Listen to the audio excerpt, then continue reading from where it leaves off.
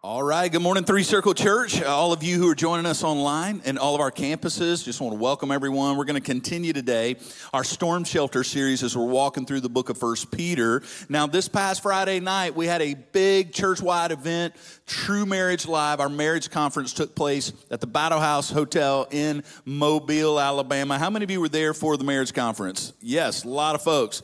Okay, if you weren't there, you don't want to miss those again because they're always awesome, okay? But our special speaker for that was Bloye, and Brian is with us this morning. Let me tell you about Brian.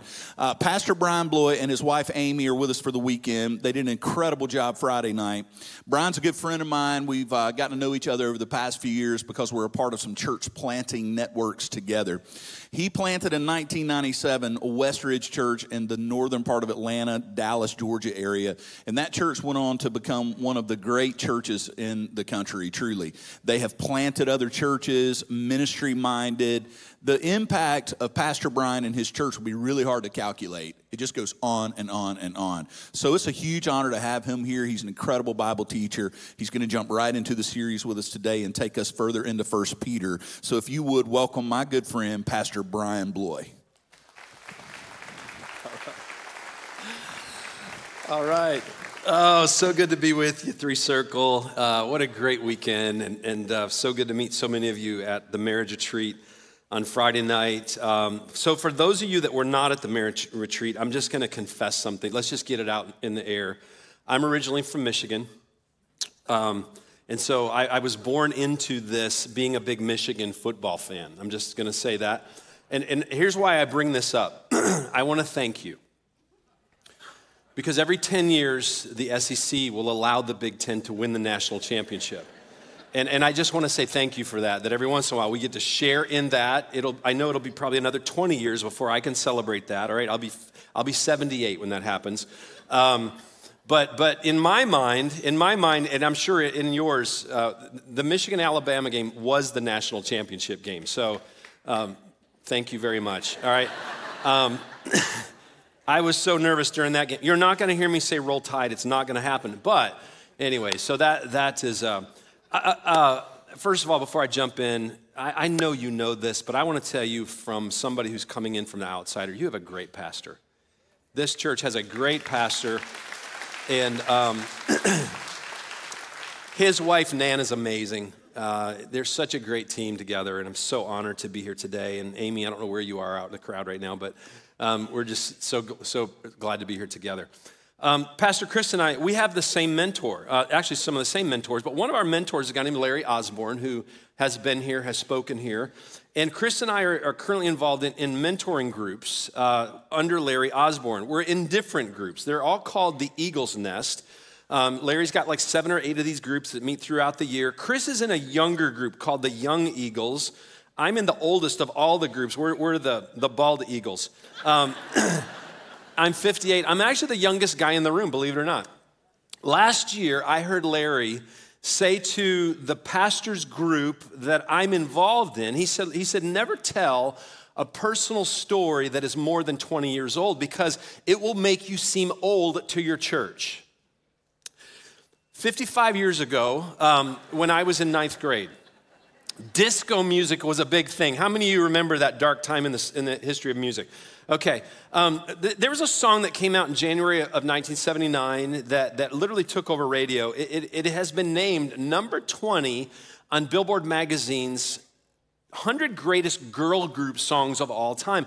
It actually became the official theme song of the 1979 World Series champion Pittsburgh Pirates. Some of you may know where I'm going with this.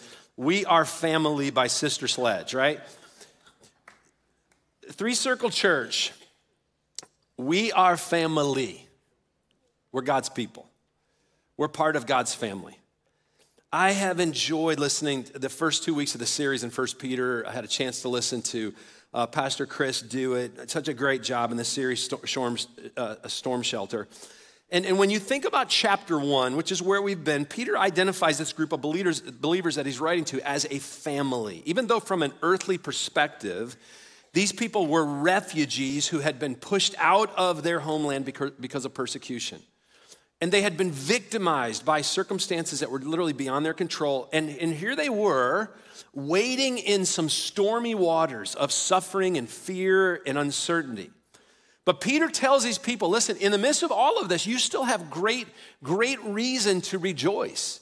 You have a hope that is greater than your trials, a hope that is greater than your sufferings and your problems. Why? Because Peter tells them, he says, that from a heavenly perspective, you're God's chosen people.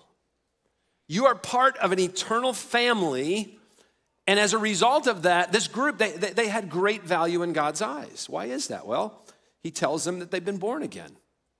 They had received God's free gift of salvation. They had been saved by grace through faith alone in Jesus Christ. And because of that, they had a priceless inheritance in heaven that Peter said was, he uses the word imperishable. In other words, nothing could take it away. It could never be lost. It could never be stolen from them. They had been born again into the same family through the living, enduring word of God. So everything in chapter 1 is family language. It's all family talk. These are God's people. And because this book is written to us as well, here's what we need to remember. We're God's people as well. You are God's people. And so, here's the message as we transition out of chapter 1 into chapter 2. Peter says, live like it. Live like it. Live like you're God's family. Live like you're God's chosen people. In the midst of the storm, live like you belong to the one who actually controls the storms. Well, fortunately, Peter gives us some instructions on how to do this. He really gives us some strong words of encouragement on how to do this, how to live this out. And for the sake of this morning's message, I'm gonna use the word calling to describe how we are to live as God's people. What does it mean? What does it mean to live out our calling as God's people? Well, here's the first calling. We're called to live out our identity as God's people. Now, let's take a look at verses 1 through 3. Right off the bat, Peter uses this word so. Other versions of the Bible use the word therefore. If you ever see the word therefore in the Bible, you have to stop and ask yourself, what is that there for? Okay? Peter refers back to chapter 1, verses 20 through 25, where he talks about the living, enduring word of God to say, listen, you have the power of God's word in your life to give you the ability to do what God is calling you to do. Nothing's lacking. So, or therefore, based upon the fact that you are God's people, you have a new identity, who have experienced a new birth, and now you have been empowered by God's word. Here's what Peter says. So, put away all malice and all deceit and all hypocrisy and envy and slander, and like newborn infants, long for this pure spiritual milk, that by it you may grow up into salvation, if indeed you have tasted that the Lord is good. So Peter says, listen, first of all, we've got to get rid of some things in our lives that we all struggle with. And he says, first of all, we have to put away evil desires. Now, take a look again at the words that Peter uses. They're interesting words. He uses the word malice. It is a general word for evil. It means evil thoughts, evil intentions, evil actions.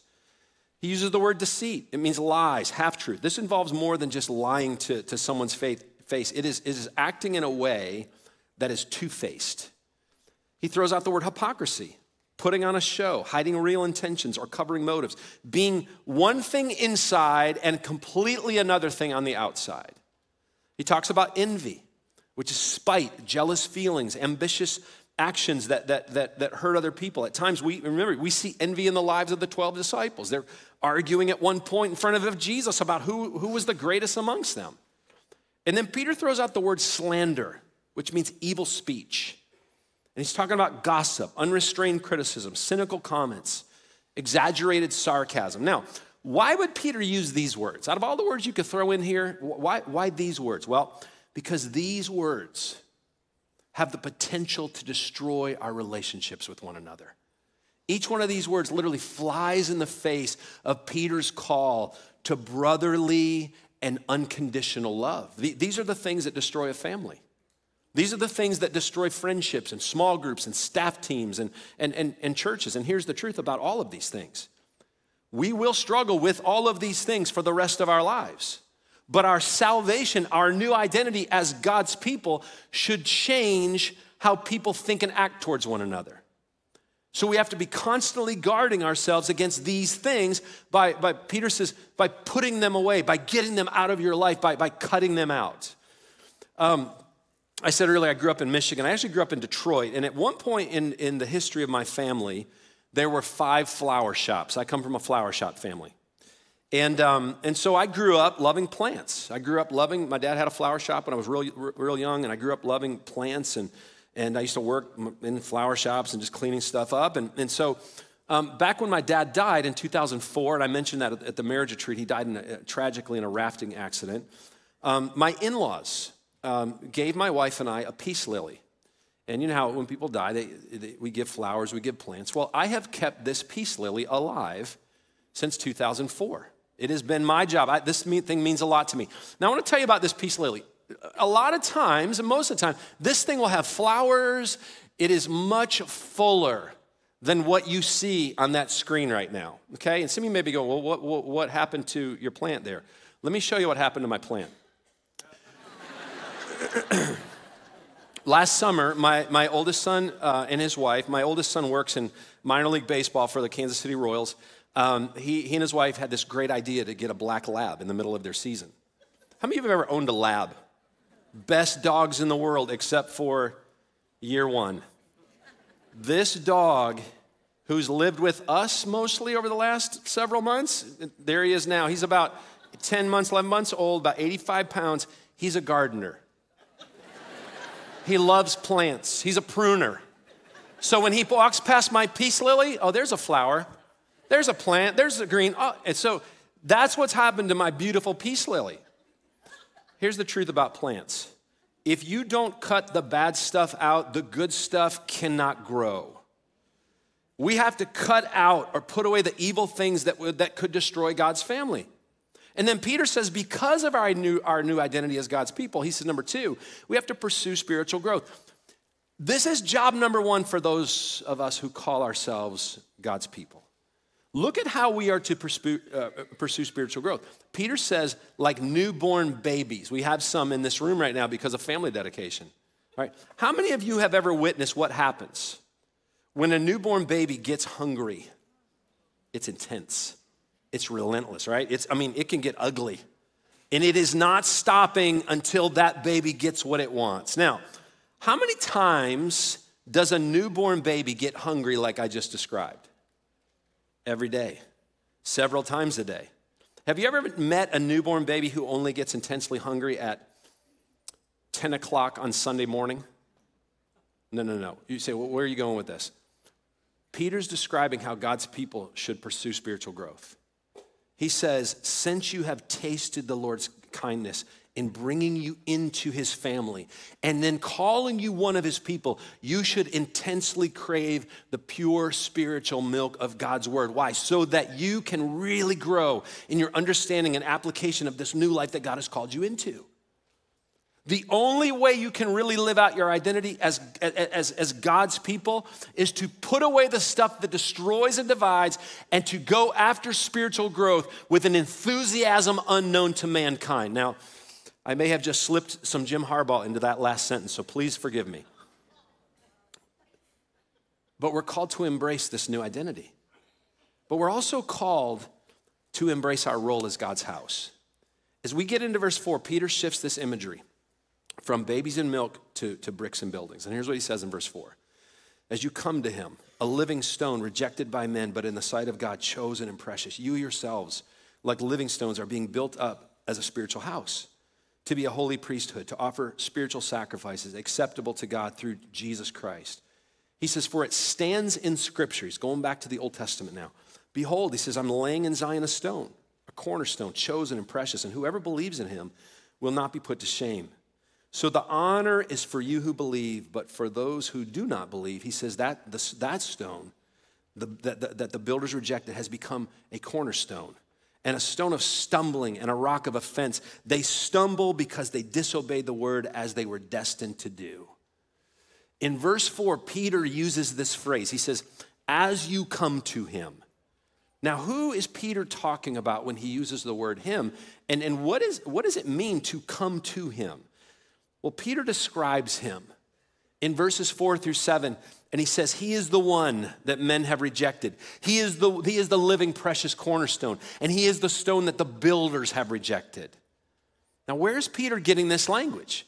He's getting it from Isaiah chapter 28, verse 16. Isaiah writes this, therefore, thus says the Lord God, behold, I am the one who has laid a foundation stone in Zion, a stone, a tested stone, a precious cornerstone of sure foundation. Whoever believes will not be in haste. I love this. I love this because Isaiah is prophesying about Jesus. He says that God is placing a foundation stone in Israel. He is a firm and tested stone. He is a precious stone that is safe enough to build your life upon. And then he says that when you come to this precious cornerstone for salvation by faith, he says, you will not be shaken. He says, when you build your life on this stone, he says, you will not be put to shame, you will never be disgraced, and you will never be disappointed. And that is incredible news for those who come to this living stone. He is our foundation stone. Last year, I was actually at a conference with Pastor Chris, and I got a phone call from my mom that she had just been diagnosed. My mom's 77 years old. She had just been diagnosed with breast cancer and lymphoma. And I watched her go through 6-7 months of intense radiation and chemo and then radiation. If you've ever seen this or if you've been through this yourself, you know, it is just, it is brutal. It was an incredibly stormy season of uncertainty, not just for my mom, but for our whole family. And then 2 weeks ago, we got to see her ring the bell that she had been completely healed. Listen, I watched my mom struggle physically like I'd never seen before, but I want to tell you something spiritually. She was not shaken. You say, why not? Well, because she had been building her life on a foundation stone that could not be shaken for over 60 years.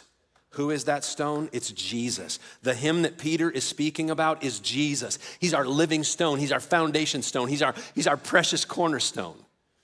But then Peter says this. He says, this same stone that has become a stone of stumbling has also become a rock of offense. Listen, we live in this interesting time when people want to create a version of Jesus that doesn't offend anyone but appeases everyone. They want a Jesus that doesn't rock the boat. They want a Jesus that who doesn't challenge you to change your life. Listen to me.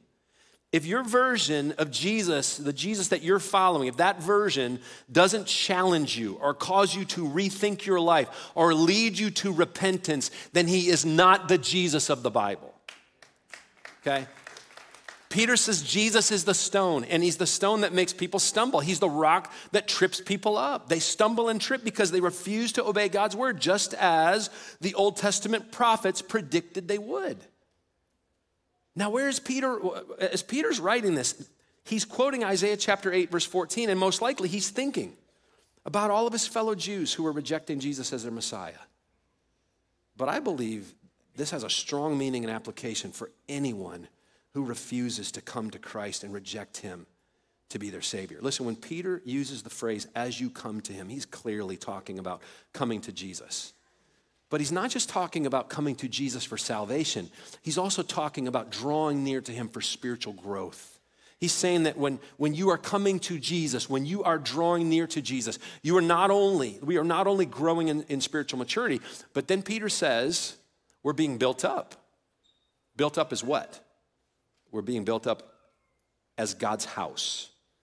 What does it mean to be God's house? Here's what it means. We are part of an ongoing construction project. In verse 5, Peter uses a special metaphor to talk about God's people. Look at verse 5 again. He says, you yourselves like living stones are being built up as a spiritual house. Where did Peter get this illustration of people being built up as God's house, of people being a building? Well, if you remember, there's a moment back in the book of Matthew where Jesus and his disciples they're hanging out at this ancient place called Caesarea Philippi. This place was known for pagan worship and idolatry. My wife Amy and I, last June, July, we had a chance to go to Israel. And before things got crazy, and we had a chance to, I actually took this picture right here. This is a picture of modern day Caesarea Philippi. Now, when Jesus and his disciples would have been standing in this place, I want to tell you what they would have seen. They would have seen beautiful temples built into those rocks, right outside of those rocks, actually. They would have seen a temple built to of the foreign god Pan. They would have seen another temple built to the foreign god Zeus. You see that big cave in the middle of that rock structure right there? In front of that hole, Jesus would have been looking at the temple of Augustus. And behind that temple was that cave. That was the grotto of Pan. Pan was the god of the wild, the shepherds. He was the god of the flocks. Pan is depicted as this half man, half goat creature. That cave right there was seen by the ancient world as the entryway to the underground, the underworld. It was seen as the entrance to heaven. So as Jesus stood there, he asked his disciples a question. Who do people say that I am? What do? They start spitting out answers. Well, some say you're John the Baptist, some say you're Elijah, some say you're Jeremiah or even one of the other prophets. And then Jesus looks at him and he says, but who do you say that I am? And Peter speaks up and he says, you're the Christ, the Son of the living God. And Jesus answered him, blessed are you, Simon Bar-Jonah, for flesh and blood has not revealed this to you, but my Father who is in heaven. Then he says, I tell you, you are Peter, and on this rock I will build my church, and the gates of hell shall not prevail against it. That's the backdrop for that story right there. We are part of an ongoing construction project. Jesus is the cornerstone of the project, and he is currently building his church. He is taking dead stones that are being quarried from the pit of death and depravity and sin, and he is bringing them to life as living stones, and he's fitting them together to build this beautiful structure called God's house, God's church. And every single time someone comes to faith and trusts Jesus Christ to be their Savior, another stone is placed into that living, growing church. Listen, you are a vital piece of what the master builder is fitting together right now. Because without you, something would be missing. The wall would be weakened. Never underestimate your value and your part in the larger community of Christ. Not only are we stones that are being built up as a spiritual house, but Peter says this. I love this. He says, we're a holy priesthood. He actually goes further into verse 9. He says, you're actually a royal priesthood. So what does that mean? Well, as part of God's house, we have house privileges. Now, what did an Old Testament priest do? Well, he went into the temple. He interceded in prayer on behalf of God's people, the children of Israel. But now, because we are God's house, he has chosen to live inside of us. We are his temple as part of his church. We no longer need a priest to mediate with God on our behalf. We have full access to the throne room of grace because of our relationship with Jesus, who is our high priest. Hebrews chapter 4, verse 16 tells us that we can draw near with confidence to the throne of grace. We no longer need animal sacrifices to cleanse us from our sins. We no longer need an earthly priest to serve as our middleman. We don't need rituals and ceremonies to help us access the doorway of heaven. We have direct, complete, 24/7 access to God. So when you are going through sufferings and trials and storms and testings, you walk into the throne room of grace and you just say, Our Father, and he listens to you. Isn't that amazing? This new priesthood has also given us the privilege to serve as priests on behalf of one another. We are encouraged repeatedly in the New Testament to pray for one another. James chapter 5, verse 16 tells us to confess our sins and to pray for one another. So what? So that we would be healed. We have some incredible privileges as part of God's house, but we also have some responsibilities. Peter says in verse 5 that as God's people, we are part of God's house. And with that, we have responsibilities as holy priests to offer spiritual sacrifices, listen now, that are acceptable to God through Jesus Christ. I'm going to jump into the deep end for just a moment, so stay with me. We're not Old Testament priests bringing physical sacrifices so that others can be made acceptable to God. We are now holy priests, now deemed acceptable to God because of our relationship with Jesus Christ. Therefore, because of Jesus, we can walk into God's presence with our offerings of worship, with our offerings of devotion, with our offerings of service, with our offerings of unity. We can bring our gifts and our talents and our abilities, and we can offer all of those things as what Peter says, as spiritual sacrifices that are acceptable to God. And that's not only our privilege, but it's part of our responsibility as God's house. As God's people, we are called to embrace our role in God's house. We are part of this construction project with privileges and responsibilities. But here's the third calling. We're called to be a unique witness of Jesus Christ to a dark world. Look at verse 9. Peter writes, but you are a chosen race, a royal priesthood, a holy nation, a people for his own possession, that you may proclaim the excellencies of him who called you out of darkness into marvelous light. He says, once you were not a people at all. He says, but now you're God's people. He says, once you had not received mercy, but now you have received mercy. I said we're called to be a unique witness of Jesus Christ. What is so unique about us? Well, Peter says, listen, there was a time when you were not a people, but now you're God's people. And then he says, you're a chosen race. You're a royal priesthood. He says you're a holy nation. He says you're a people for God's own possession. He says you are benefactors of God's mercy. Now I want to tell you where Peter got that language from.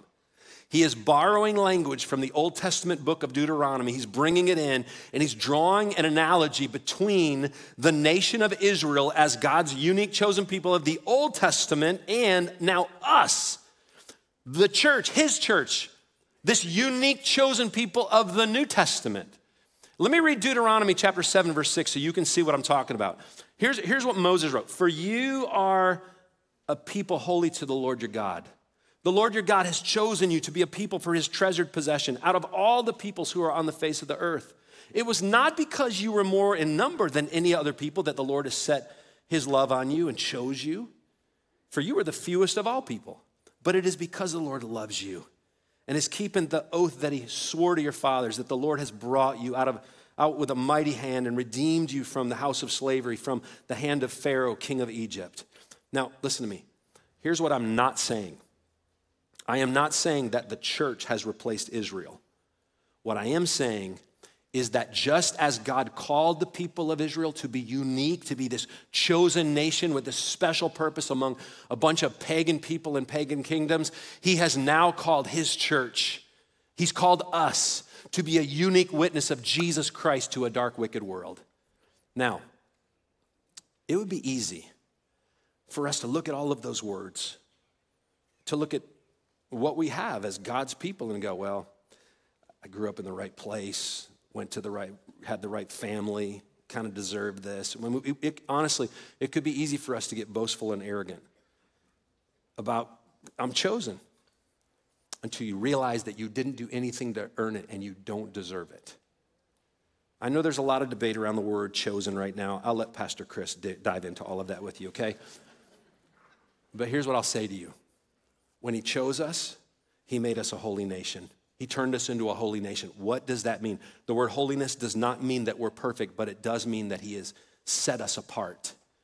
Peter says we are God's people. We are a people for God's own possession. That means that we're not special because of who we are. We are special because of the one to whom we belong. Before we didn't belong to anybody. We didn't belong to God, but now we do. We're his own possession. We are beneficiaries of mercy, a mercy that we don't deserve. So what do we do with all of this unmerited goodness and kindness and favor and love? What do we do with it? We embrace the reason behind it. We have been chosen, we have been set apart, we've been given new identities for special purposes. And Peter lays it out in verse 9. He says that you may proclaim the excellencies of him who called you out of darkness into marvelous light. In other words, we are called to serve as an advertising agency tasked with the message of sharing the love of Jesus. He has called us out of darkness into this marvelous light, and our words and our actions should reflect this incredible truth. We should be telling the world, we should be telling our community, we should be telling the people that live in our neighborhood and our family members about what Jesus has done for us and how he's changed our lives. But also, as we live in this world, both individually and when we gather corporately as God's people, the world ought to be able to see with their own eyes what our marvelous God is, just what he's like. They should see a reflection of Jesus in our lives. They should see a people who are truly living out their calling as God's people. How do we do that? We're called to live out our identity as God's people. We got to cut out the evil junk, the malice, the deceit, the envy, the hypocrisy, the slander. We've got to pursue spiritual growth like newborns crave milk.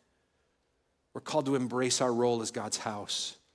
We are an ongoing construction project, all of us, with very unique privileges and responsibilities.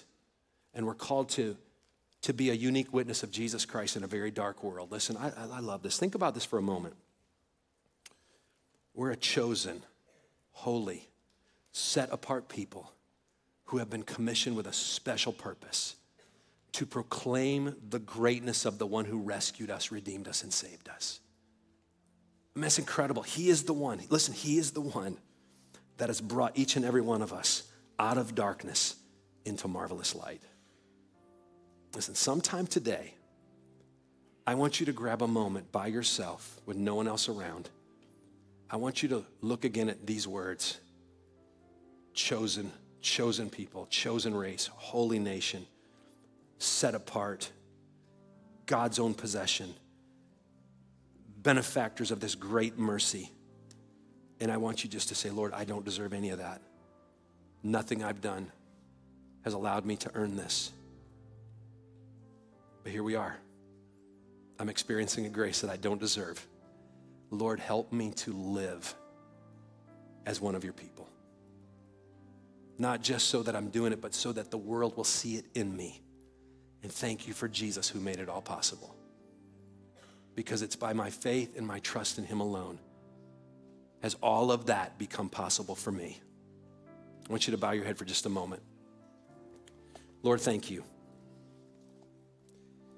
Thank you for making us a chosen people, a chosen race, a royal priesthood, a holy nation, a people for your own possession.